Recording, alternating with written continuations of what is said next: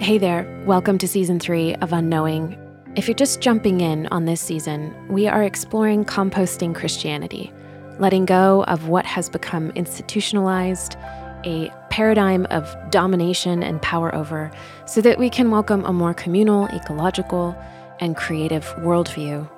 Last week on Unknowing, we explored with Brian McLaren an overview, a quick drive-by, a high-level exploration of some of the core historical moments, decisions, councils that influenced the shape of Christianity. Some of the key events that rendered what began as a revolutionary movement, inclusive movement, into a structure that mirrored the Roman Empire and brought with it its values of domination, subjugation, and later colonization. In other words, it mirrored the empire more than the founder.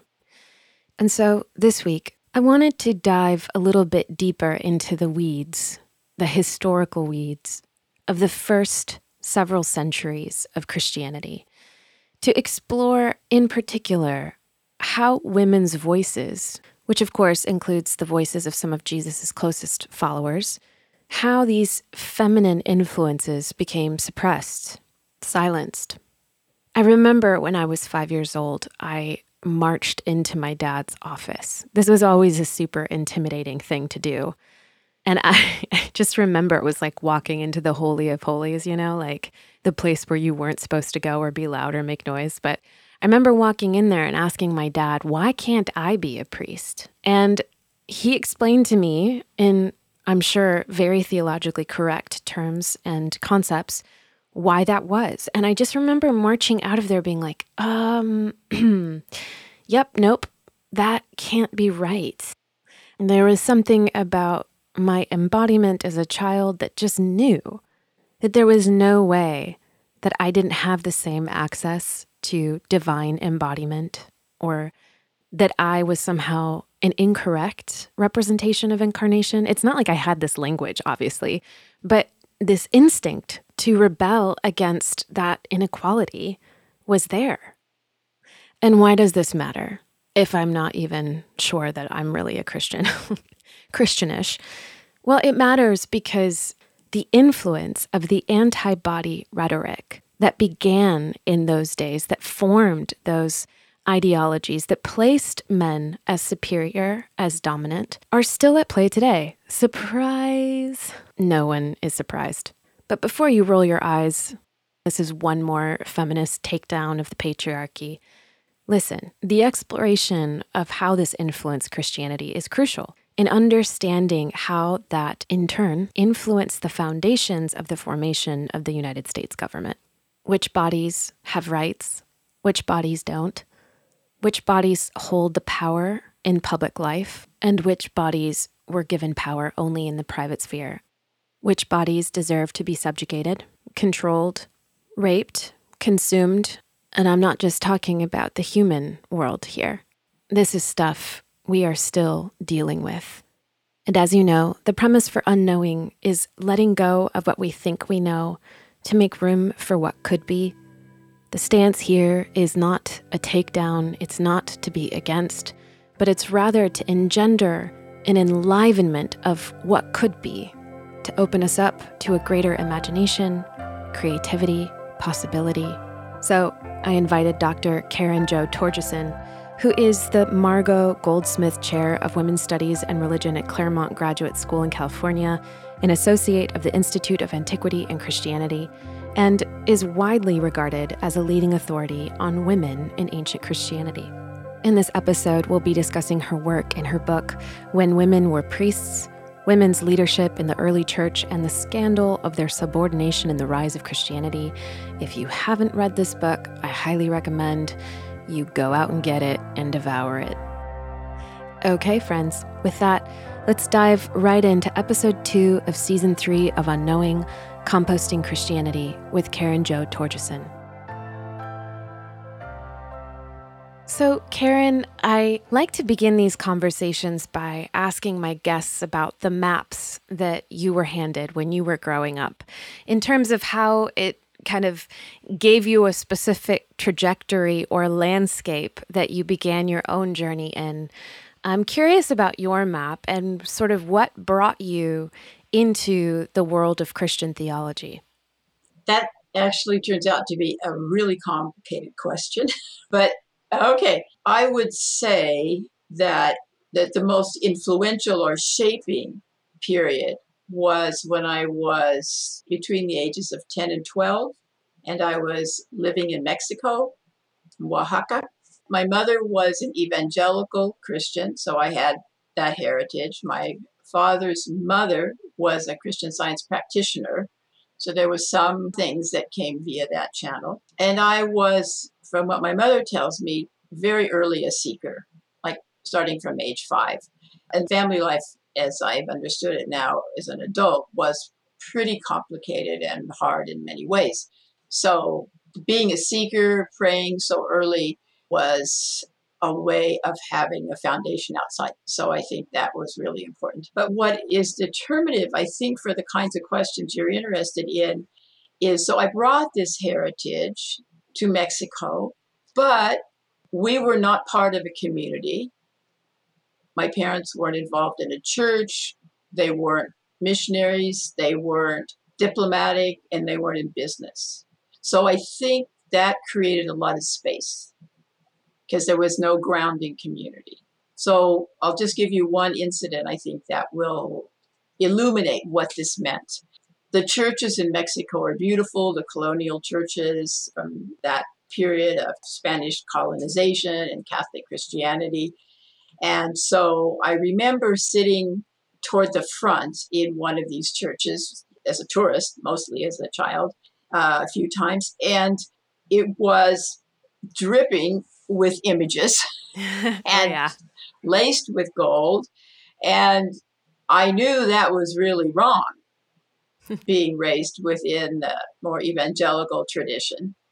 And so I sat there, and there were Mexicans, and Oaxaca has a very large indigenous population of communities that have kept their identity from before the colonial period. And so I watched the indios as they came to the altar, came forward to make a petition or light a candle.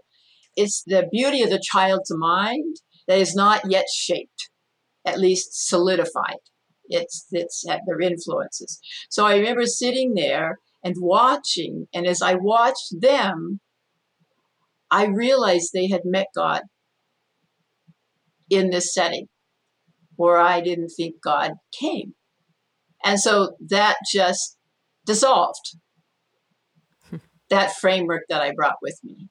So there were many experiences like that. So growing up out of the country, finding my way in a culture that was not my own, created a kind of space to do the learning that a child learns, which is so much more on the intuitive level rather than on the rational level.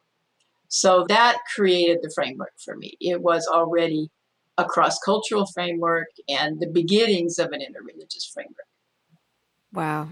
That's incredible. And we didn't speak about this when we just hopped on here and made our introductions, but I grew up overseas in Spain as a missionary kid myself. And yes, so your description of the intuition of a child as being, there's a purity to that, to the experiential trust that happens as a child that really mirrors something that I don't know that I've ever been able to put or articulate quite so eloquently as you just did, that I was seeing and witnessing the experience of the diaphanous divine in every place that I wasn't supposed to be encountering. Beautiful word.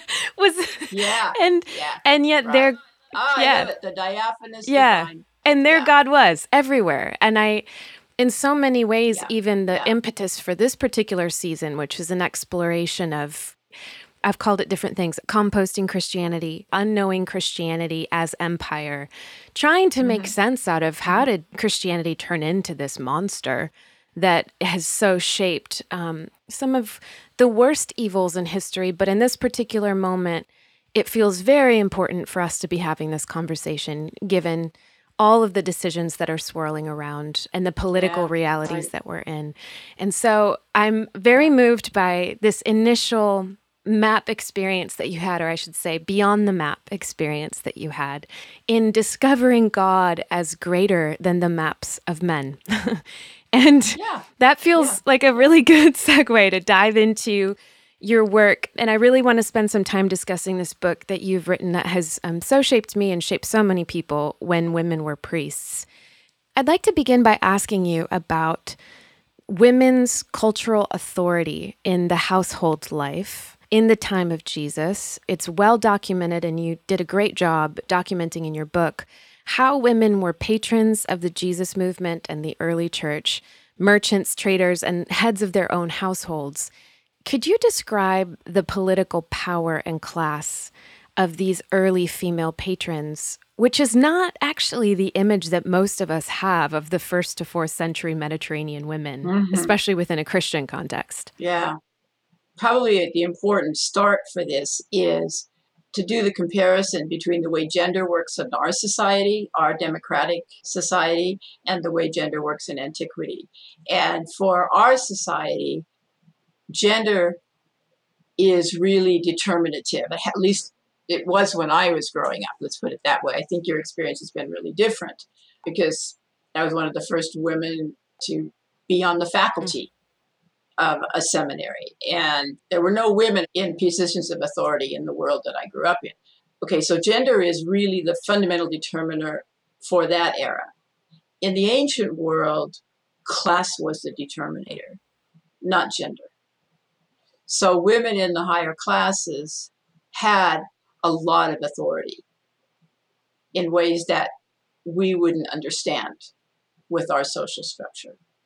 So first of all, because of the idea of public man and private woman, women really did run the household. They had tremendous authority, and the household itself was a little factory. It was an economic production unit.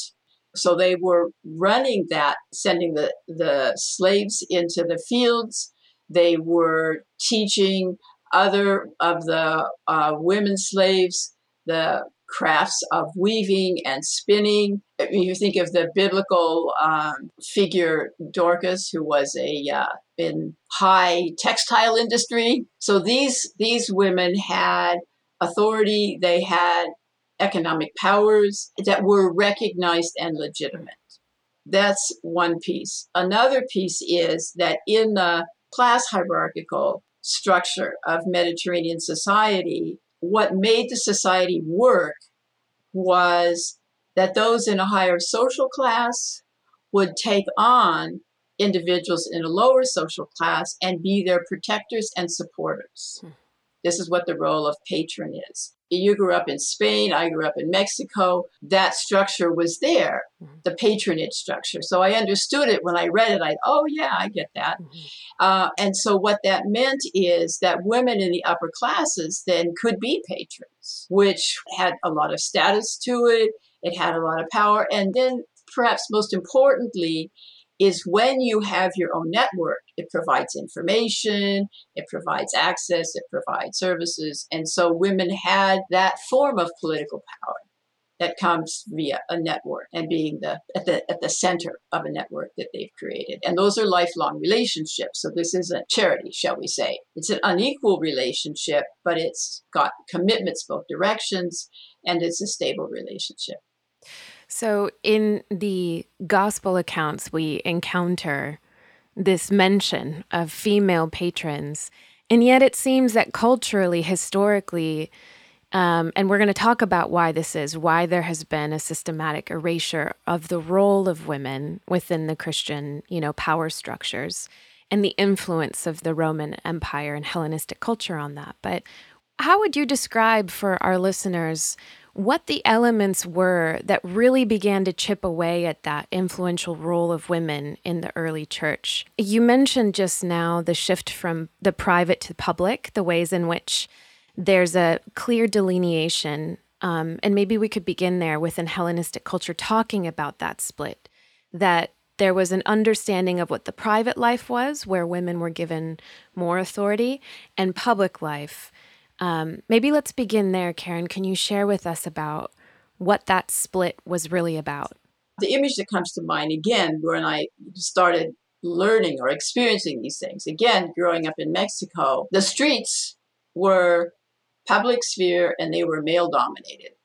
And so a woman on the streets would look down, encountering a man, and was in some kind of jeopardy being on the streets because that wasn't female space, that was male space. And in antiquity, too, is when a woman went out, it was always accompanied. And that was the ideal scenario where when I grew up in Mexico, although that wasn't my parents' idea, so we were not accompanied. And so experienced that ambiguity of that space. So that's first about the space, the division between public and private.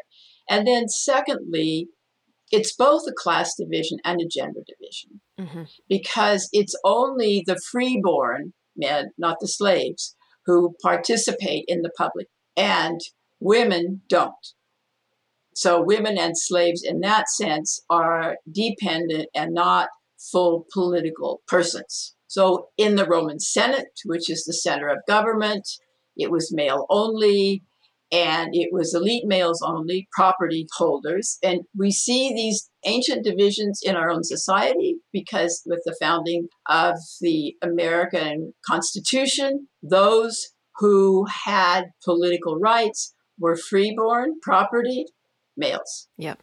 So our democracy mimics these early cultural practices. That meant that women were not allowed the word of command, is how it was talked about. Women were not allowed to participate in political processes. My favorite quote from this period that sort of captures that is one of the Roman senators was opposing the idea of women had petitioned on a particular issue to come and speak to the Senate. And this particular senator expressed, I think, the views of most of them is that is not possible. That is not acceptable. And he said, if women become your equals, they will soon become your superiors. So that captures the anxiety there, that gender hierarchy was fragile. Yeah. You know? And if you didn't maintain the boundaries of public space, then you would lose power, is what that message is. One of the things I so appreciate about the context that you provide in explaining some of these Greco-Roman cultural realities and even how it was societally structured is that it allows us to have a bit more awe-infused reverence for the revolution of what Jesus was doing. Yeah. In the sense that, you know, and granted, this is a Jewish man from Galilee who is bringing a revolutionary message of liberation, but that's one thing, right? Like, you know, you're talking about a liberatory message in the midst of oppression that's already awe-inspiring. But the fact that he is fully including women into that picture and communicating with women and sending women out as apostles, it gives us a better understanding to why his paradigm was so upsetting and such a threat. Yeah. Yeah.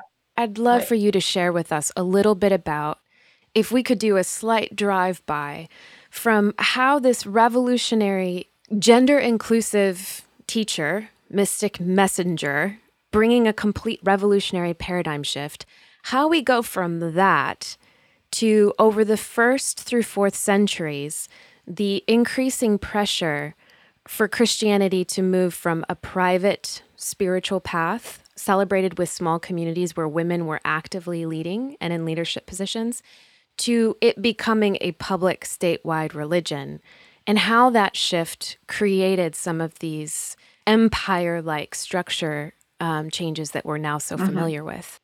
It's fun to visit Rome because there are places, and they are under basilicas now, but they were built over famous old house churches.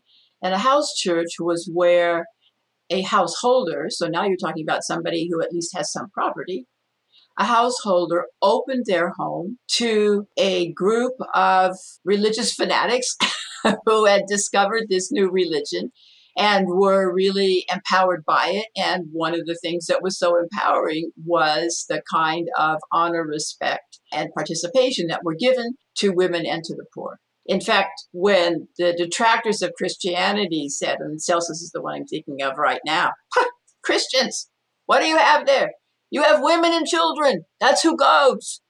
How can that be any kind of a meaningful religion or institution? So that characterized that community. So the community met in the home of someone who had a home, and they treated each other as brother and sister. That was quite remarkable. Again, Celsus, in his diatribe against Christianity, says, well, they call each other brother and sister. Yeah, well, we know that they talk a lot about love, so you can imagine where that was going. So the implications were that there was incest going on, to that language, how revolutionary that language is of we are a family, we are brothers and sisters, we love each other. So this is what characterized that early community, and a mirror, of what it looked like in the eyes of the dominant culture. So it grew, more and more churches, more and more communities, and they developed a network within a city. So there was a point at which, probably early in the 3rd century, so they had bishops who were leaders and spokespersons for the Christian house churches in a region. That gave them the possibility also of providing services, sort of region-wide. I'm thinking of Rome because it's so vivid in Rome of all the house churches. And so the bishop had resources, financial resources, to help if someone was captive and needed to be ransomed, or there were health issues and someone needed to visit, or there was poverty. And so those resources that were then citywide could be used for the things that the community needed. And just to talk about the bishops in Rome, that role evolved and evolved as the community grew into a very powerful role. And one of the places you see that is when Rome was under siege from the barbarians. This is around the collapse of the Roman Empire, an early fall of Rome. There were several.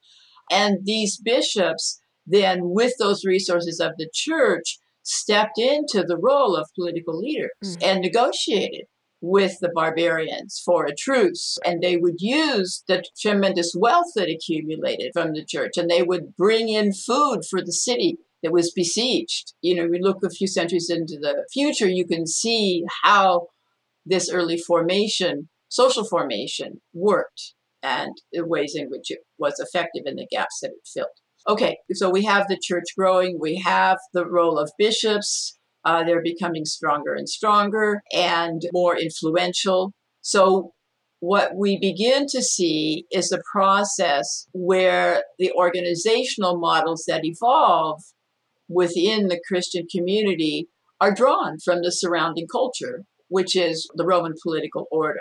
And so the bishops gained more and more authority and more power. And the role of patrons, and so early in this story, the bishops are patrons. They protect the people who are under them. And so when Christianity was being persecuted, the bishops were really key in terms of the kind of power they had and their role at providing protection as much as possible, and then taking care of families when there had been executions. And so in this period up until Constantine in the 4th century, you have periodically a real adversarial relationship between the Roman government and the Christian communities under the bishops. If you think about Roman politics in this period, political question for those in power is always, where is my power base?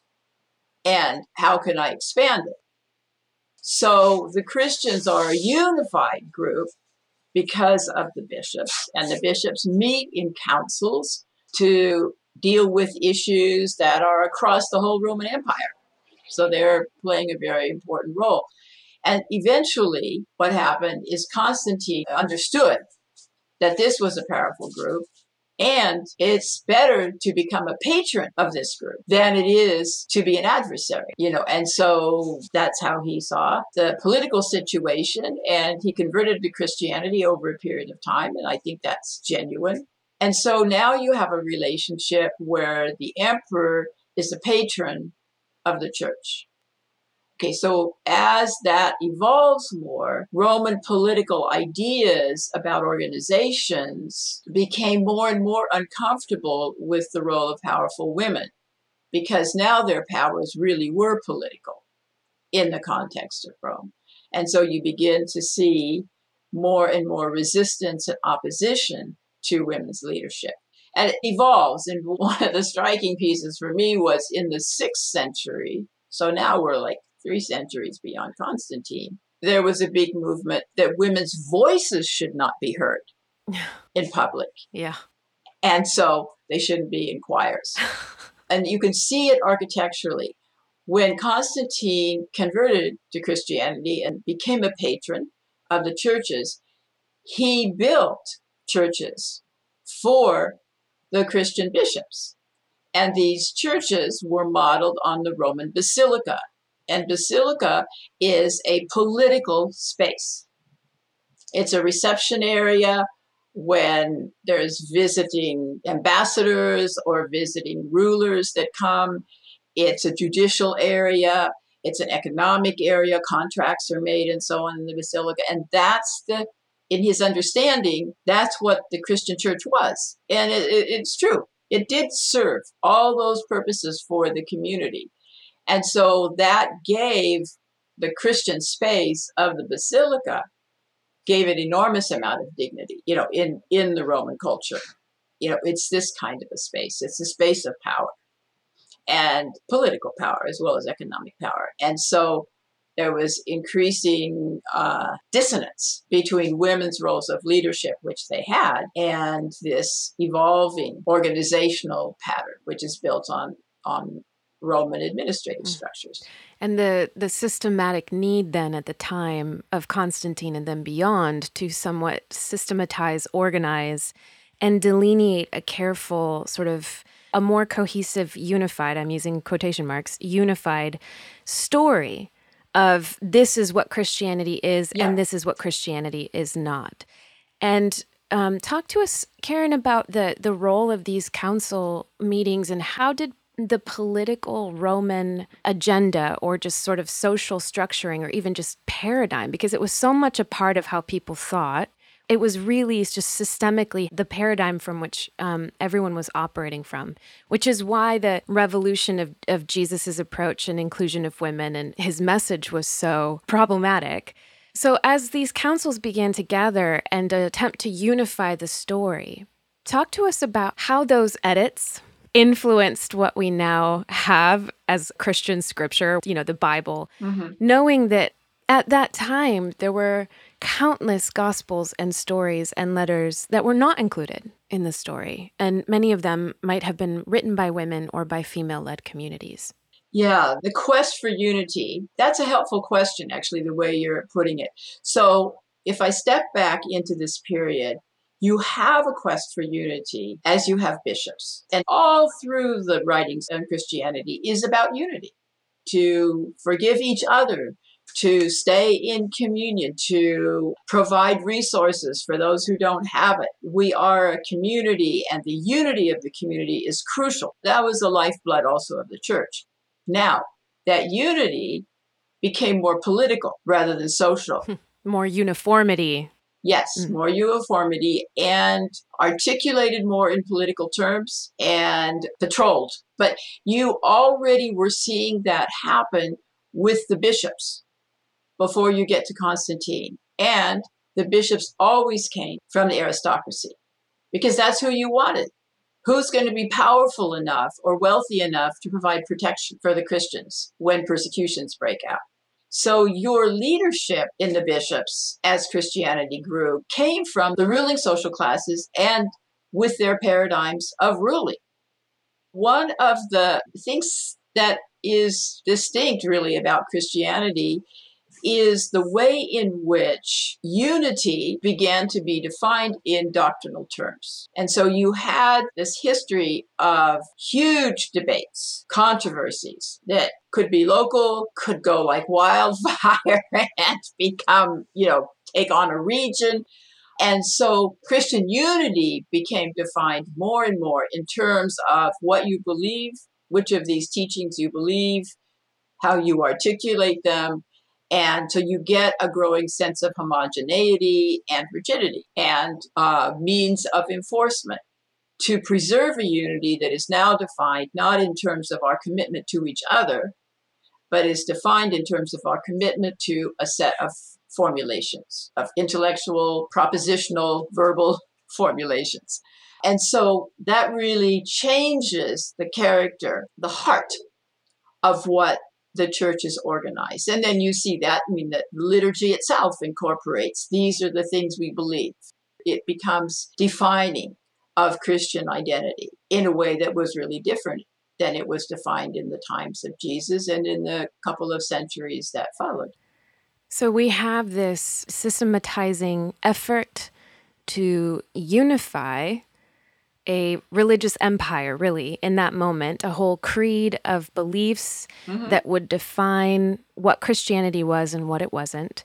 And this commitment to the ideal that you mention seems very much a prototype or a copy of Aristotle's influence and Plato's influence. And we see this play out in the early church fathers and it's like I'm using quotation marks for everything and I forget that the listeners can't see me do this. But, those original, the original theologians that so influenced the direction of where the church went and what the church believed.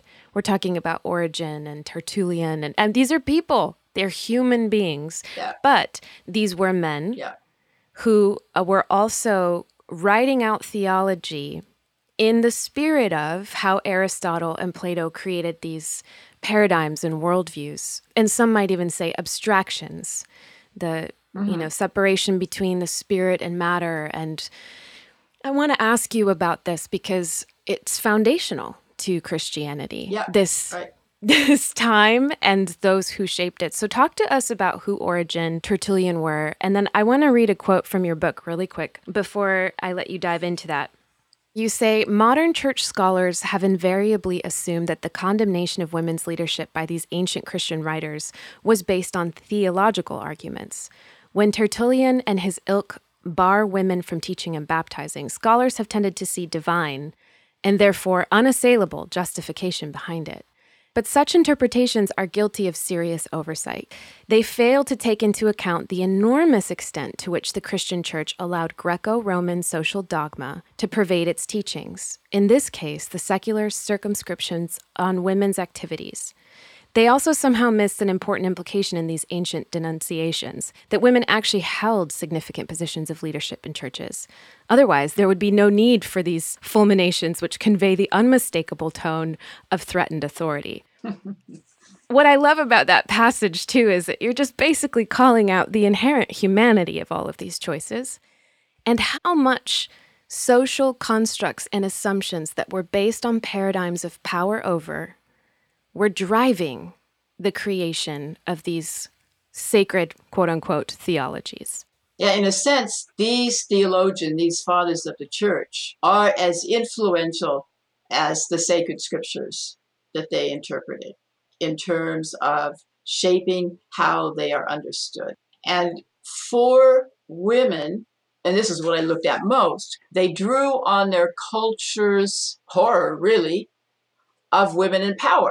So there was the two dimensions. It's women's illegitimate authority because it doesn't conform to the gender hierarchy. And because in Tertullian, you see that more clearly. You see that more clearly in the West than you do in the East, where sexuality plays a really major role. And so when you read Tertullian, he goes into incredible rants. And I really do mean incredible because he was a rhetorician. He was amazing in his power with language, about how dangerous and how destructive women's sexuality is. And there is only one way to deal with it, and that is keep them at home and keep them out of anything that had to do with the further development and leadership of the church. So one of the things that I didn't understand when I began all this work, and then it's just inescapable, is how core ideas about sexuality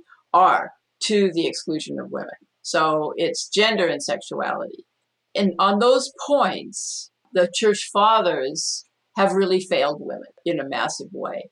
And another point, especially for these philosophical systems, Aristotle or Plato, the role of the body is contrasted with the role of reason or the soul. And men have more reason than women do in these systems of understanding gender. And that has carried through so that anything connected with the body is devalued in comparison to reason.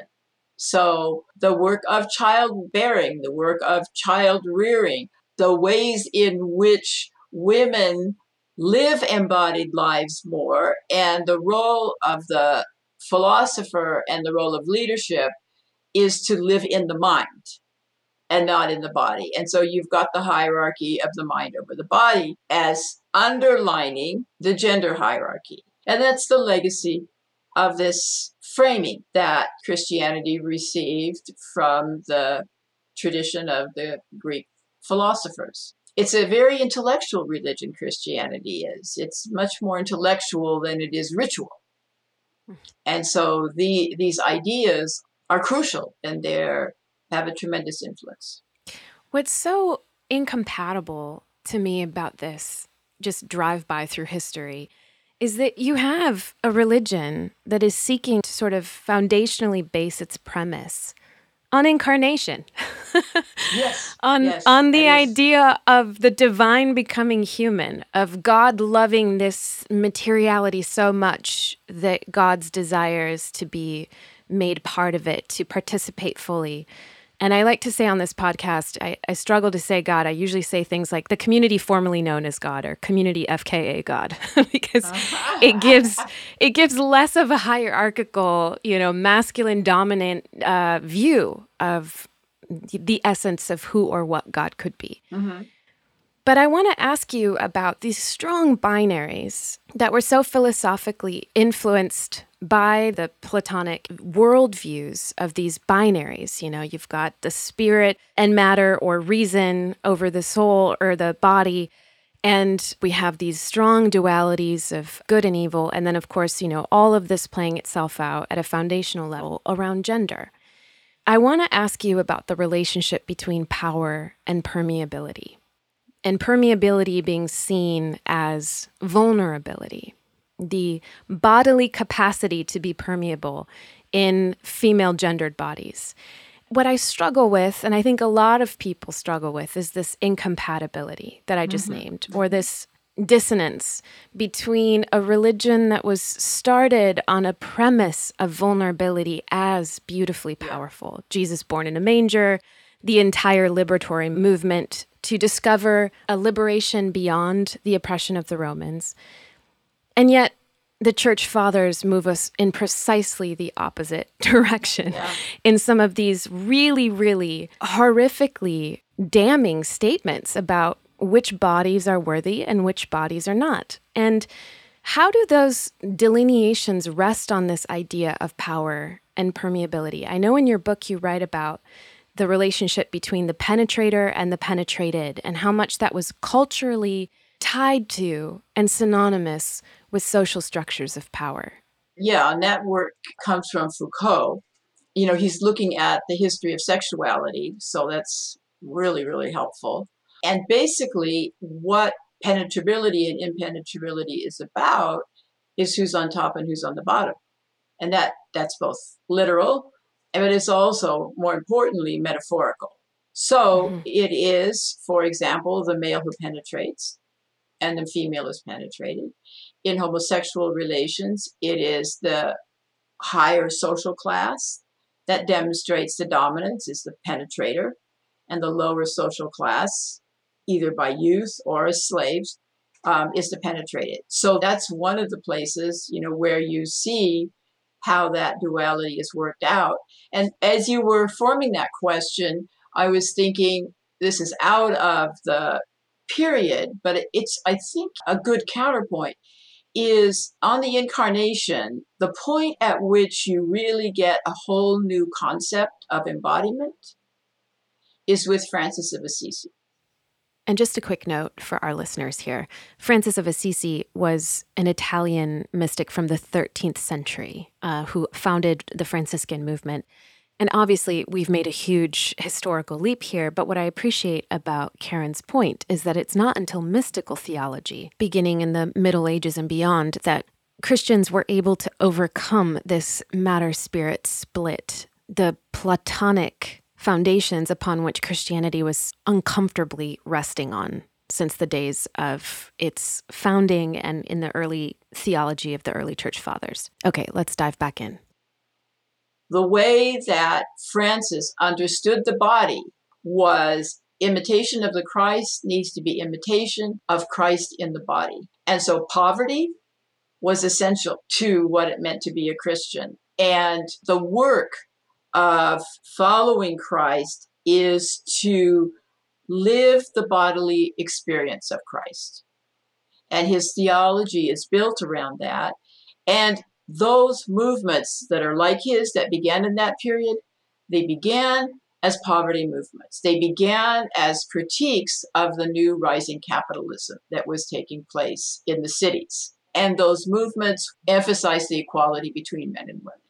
So you had male orders and female orders, following each other. It's just interesting that when you see that focus on the body reemerge, you see poverty and you see gender equality, because Jesus' movement began as a movement among the poor. And it was for the poor. And gender equality up to a point, right? Because we still see the predominance of power of the power over Christian structure was still alive and well. And, we see women like Teresa of Avila writing these incredible mystical treatises, but still having to, cage it all in this language of, but I'm just a woman. What do I know? Right. So that she wouldn't upset her superiors.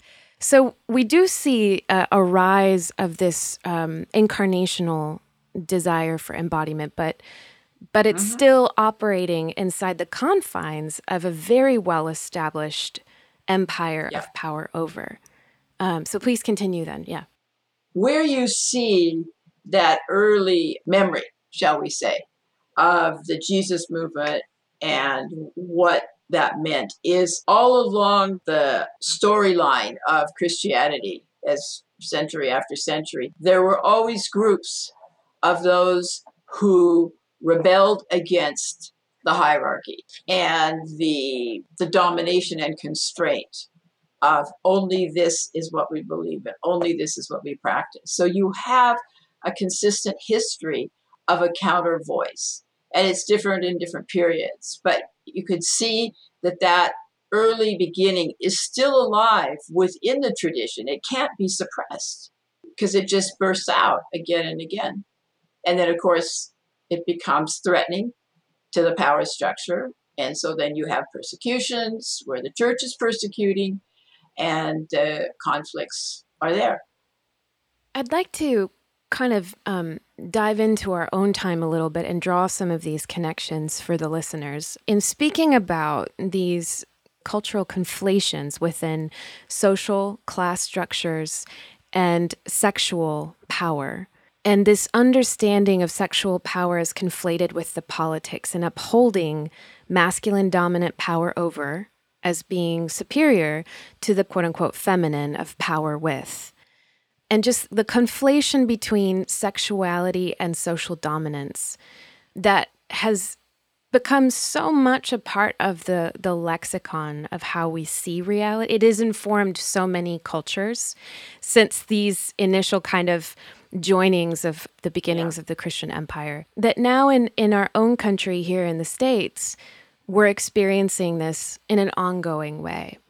And how do you see these things as being related, as having a domino effect, leading us to the moment we are in which it's astonishing to be in a position where the authority that I have over my own body is being questioned? Yeah.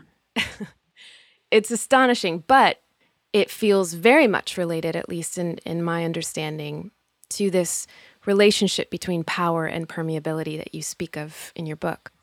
Yeah, I was thinking even in slaveholding societies, the body of the slave is permeable, and that's defining of what it means to be a slave and what it means to experience a slave identity is that powerlessness and that permeability.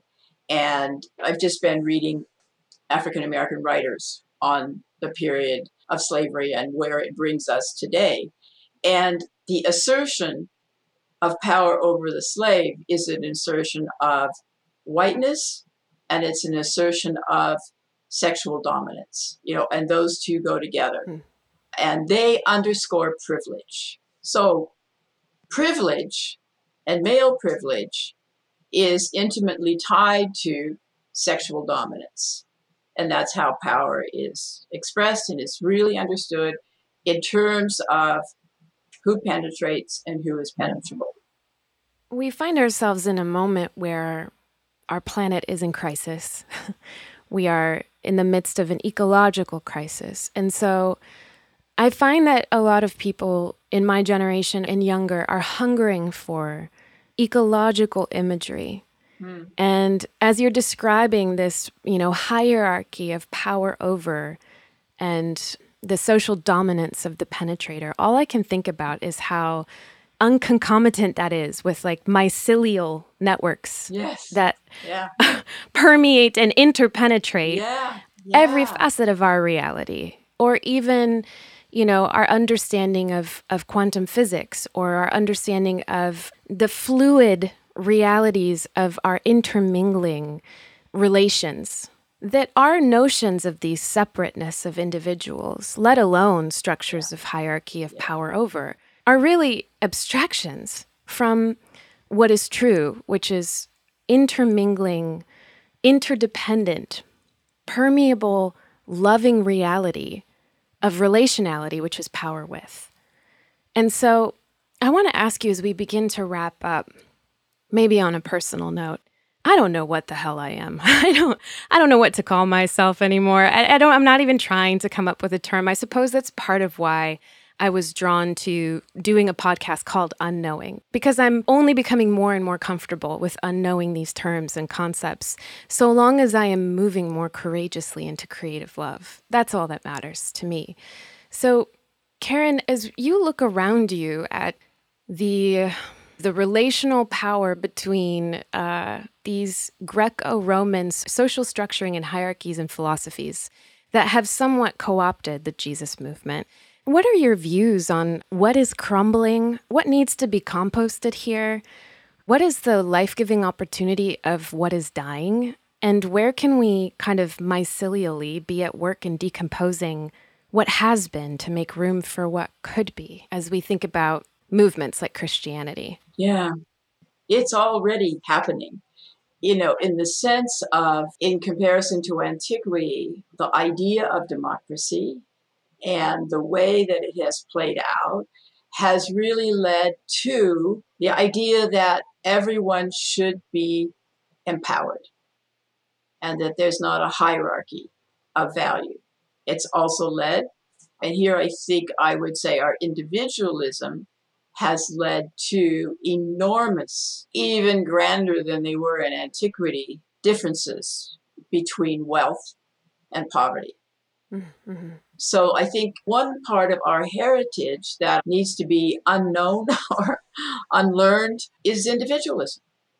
The way that we think about ourselves, the way we think about our life goals, the way we think about our country, our society. It's not nearly mycelial enough. Right. And that's what's true. I complain about the way in which we write our books. It needs to be something that's unique. We make our own contribution. That's what the dissertation is about. But if you were honest and wrote down everybody that influenced you, where you learned, you would see there's barely an individual here. This is a huge community effort. And everyone has been involved and have given generously and willingly of their energies, their ideas, and their insights. And so we as writers are created by our communities. You see, but we can't see that. This is the paradigm problem you're talking about. We don't have that as a framework. So we don't even notice how interdependent we are, so that we can't think about it and amaze at it and value it and cultivate it. So I think that's one of the really significant ways that things could change. Yeah, I'm with you. My paradigms come more and more from nature. I spend more and more time with nature because there's truths there that have been lost because agricultural communities, traditional villages, that's where learning and wisdom came from. It came from that interaction with nature, and then with industrialization, that's kind of been, it's like a blanket has been pulled over that. We aren't connected as much and we don't see as much. So that's another place, I think, that we can do profound kinds of unknowing. Yeah, I feel that in the sense that when people have asked about unknowing as a path, and that sometimes I jokingly say, I think it's a path for the makers, not the monks. It's sort of like those who want to participate fully in this life and live that life more abundant. that was maybe initially the premise of many of these spiritual traditions, to give of ourselves with that much courage, to give ourselves away until there is nothing left but new life emerging from the rotting shape of one tree, giving birth to many others. And when people ask me about unknowing, it is not a passage from unknowing into, and now at last I know. For me, at least, it has been a passage from unknowing, and the more that I unknow, the more I am remembered, which is to say, brought into greater membership, a reconnection or a deepened relationship with reality, and to see myself as part of that, to see permeability as powerful because it's creative. So I want to thank you so much for your time and for sharing these insights, the ways in which looking at these things historically can hopefully empower us to remember, to be membered to our own creative power, that we too can be Origins and Tertullian, that we don't have to just continue.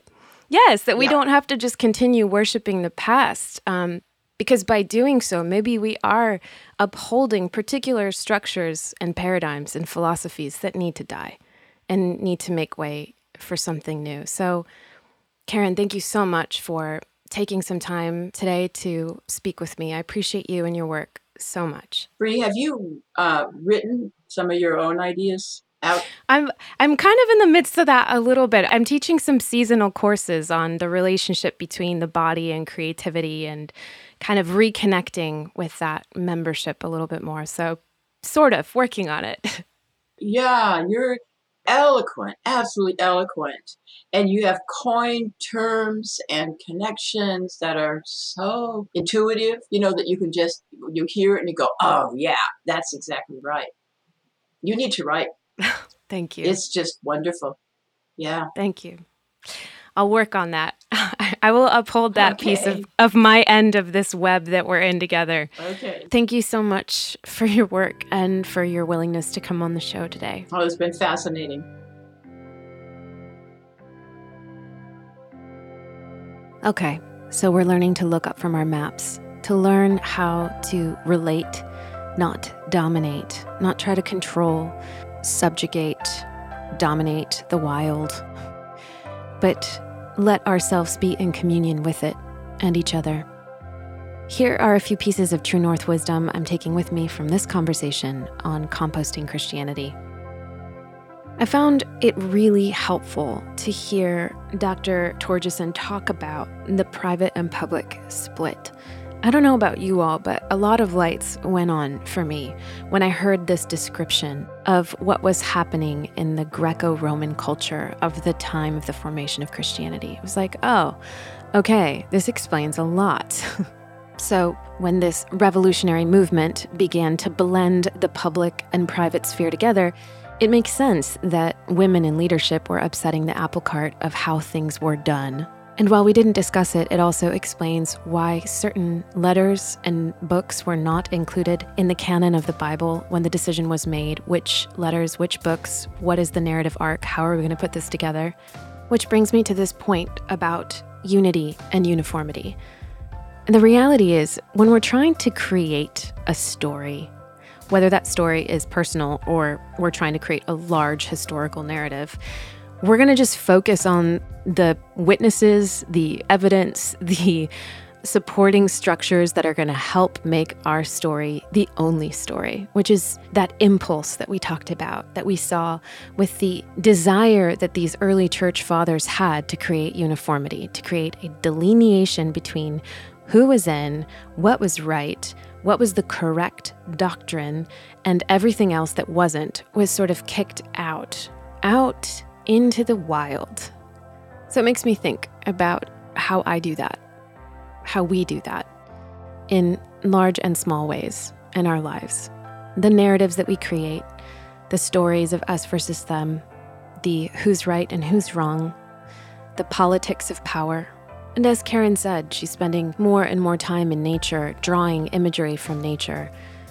What happens if instead of trying to create these singular narrative arcs, we just learn how to relate in a more web-like form to our histories, to our shared complicities, to our responsibility, and to our future potentiality?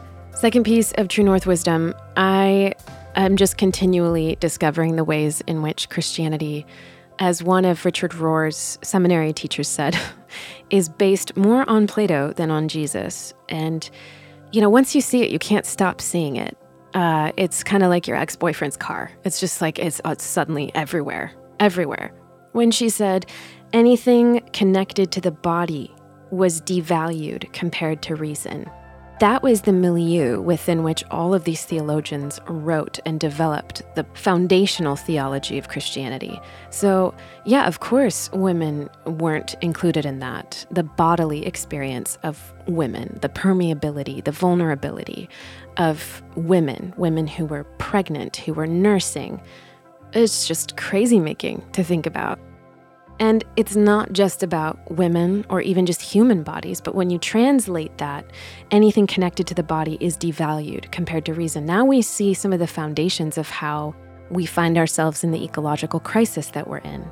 When mind is given authority, power over bodiliness, reason is given power over materiality, gives rise to the attitude that domination over the wild is the correct and proper direction of power. But as we discussed, it seems like incarnation is a different premise, and some Christian mystics along the way seem to also point in a different direction. The direction of the founder of this entire movement as well was orienting to a communal paradigm, one in which the power was with, not over. Final piece of True North wisdom. I really appreciate that Karen wrapped things up toward the end by saying one of the critical things that we need to unknow is our individuality. We need to reframe our understanding of ourselves as interdependent and intertwined, as belonging to one another, as being membered to each other.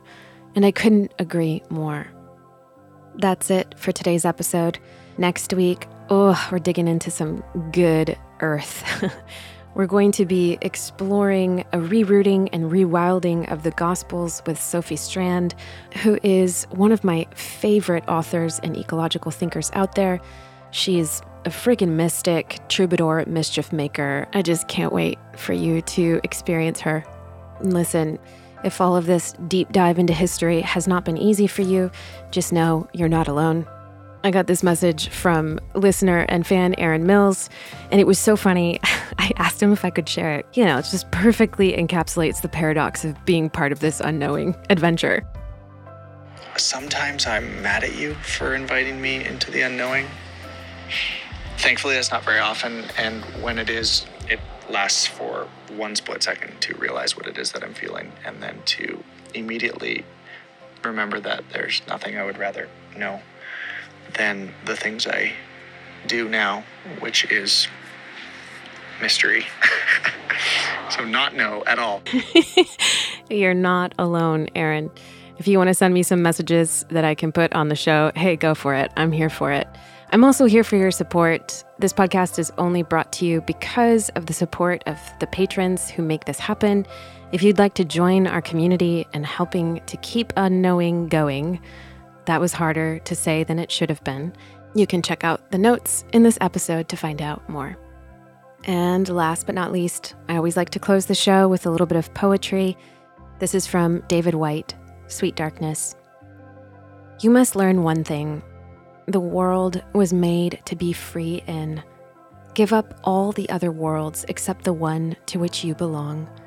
Sometimes it takes darkness and the sweet confinement of your aloneness to learn anything or anyone that does not bring you alive is too small for you.